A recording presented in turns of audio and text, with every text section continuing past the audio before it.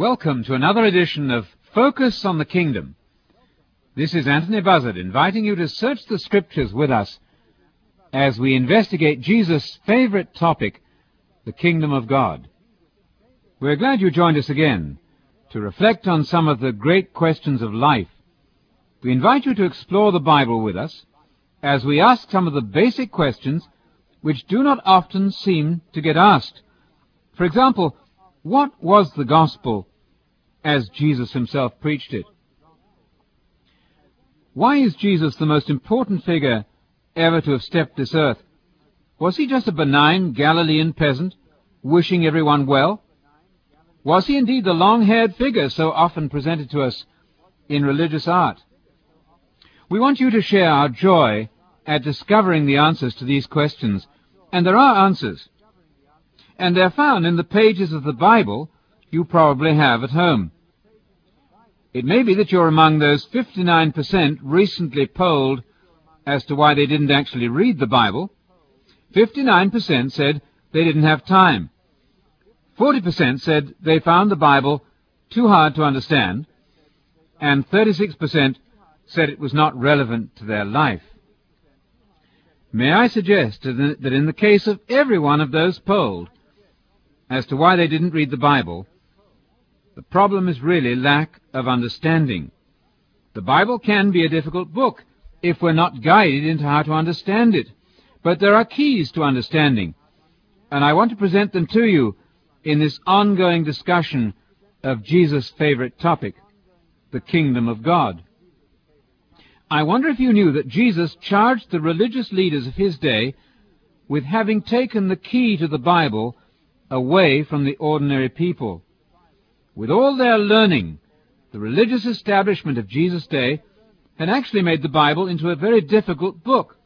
They had scrambled and befuddled its information. They hadn't given the people the key. Jesus called this the key of knowledge, Luke 11:52. Jesus was unhappy with the religious leadership of his day. They had hidden the key of knowledge from the people. In the parallel passage in Matthew 23, verse 13, we find further information about what that key was. Jesus said the religious leaders had closed the kingdom of heaven, or kingdom of God, those two terms mean exactly the same thing. They had closed the kingdom of heaven to people who were trying to enter it. The ordinary people were trying to find out how to enter the kingdom, but their leaders, who ought to have been teaching the people, had actually taken away the key. Do you remember how other prophets had said the same thing? Hosea had bewailed the fact that the people had rejected knowledge. In fact, people, said Hosea, were actually being destroyed because of a lack of knowledge. You read that in Hosea chapter 4, verse 6. And in Malachi chapter 2, verse 7, we read that the priest's lips should preserve knowledge, that is, the precious knowledge that leads to immortality. But we mustn't take too dismal a view of all this. We should take heart from the marvelous words in Proverbs chapter 2, verses 3 through 5. And these say that if you cry out for knowledge and lift up your voice for understanding, if you seek knowledge as silver and search for her as hidden treasure, then you will understand what it means to reverence the Lord God. What wonderful words! You know, we're living in a society which thrives on technical information, but when it comes to religion, often you will hear it said, "Don't make me think, just give me an experience." Now that's the quick way to failure. Oh, it may seem pleasant to have all kinds of religious experiences, but the Bible counsels us to seek knowledge as though it was silver, and to pursue it as though it were hidden treasure. I want you to know that much of Jesus' teaching reflected this thirst for a proper understanding. Don't let anyone tell you that you don't have to use your intellect to serve God. Jesus actually said that we're to love God with our heart and soul and intellect. Mark chapter 12, verse 28. And even the word heart in the Bible doesn't mean your emotions. It means the whole center of your personality. Often the Hebrew word heart is properly translated in our English Bibles by the word mind. So right there, in the famous text about how to love God, there are two words which say that we must love Him with our mind and our intellect. That second word means our reasoning power, our brains, in other words.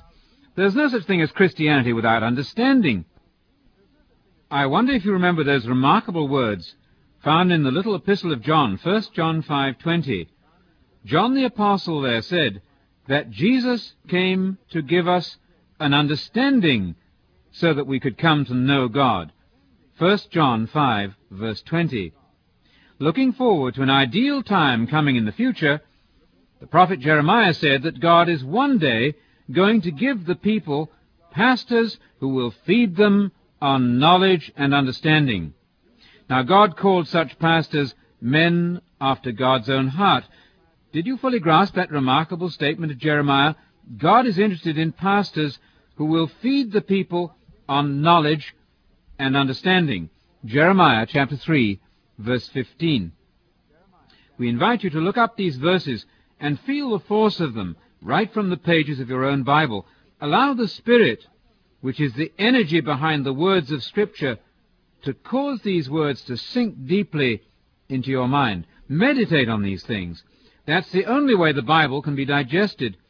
Just as food has to be assimilated into our physical bodies through the digestive process, so spiritual food, that's to say, God's words given us through His various agents, the prophets and Jesus Himself, can only be taken into our systems by diligent and regular reading and meditation.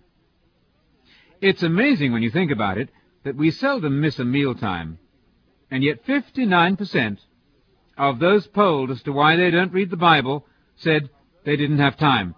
Well, these are people who have not developed a taste for the Bible. That's what we want to convey to you in these programs. A delight in the Bible. A recognition that it's God's love letter to you who are part of His creation. Only by His grace is any one of us breathing and living and experiencing life. But God gave us a Bible as a kind of map to guide us through the journey of life. He wants us to understand it. He wants us to avoid the pitfalls of life by heeding its instructions. And God wants us to have immortality, but He doesn't force it upon us. He doesn't force us to make the right choices that lead to immortality. He gives us the responsibility of doing that. But what many do not seem to understand is that this life is temporary. It's going to end after, at the most, about 90 years. And then what? Did you think that you had a kind of inbuilt immortality? Do you really believe that you're going to go on in some other world the moment you die? Well, the Bible says that only God has immortality. So let's not deceive ourselves into thinking that we have some kind of immortal soul that's going to waft us away into some never-never land. That's actually what the pagans believed.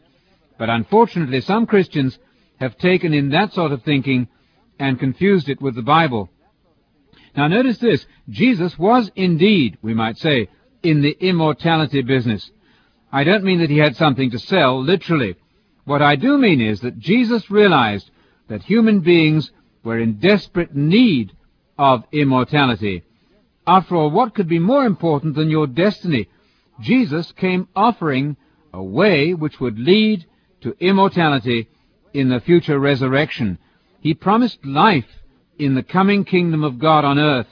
No wonder, then, that the good news has to do with the kingdom of God and how you can enter it one day. Entering the kingdom of God has to do with being born again. But how does one get born again?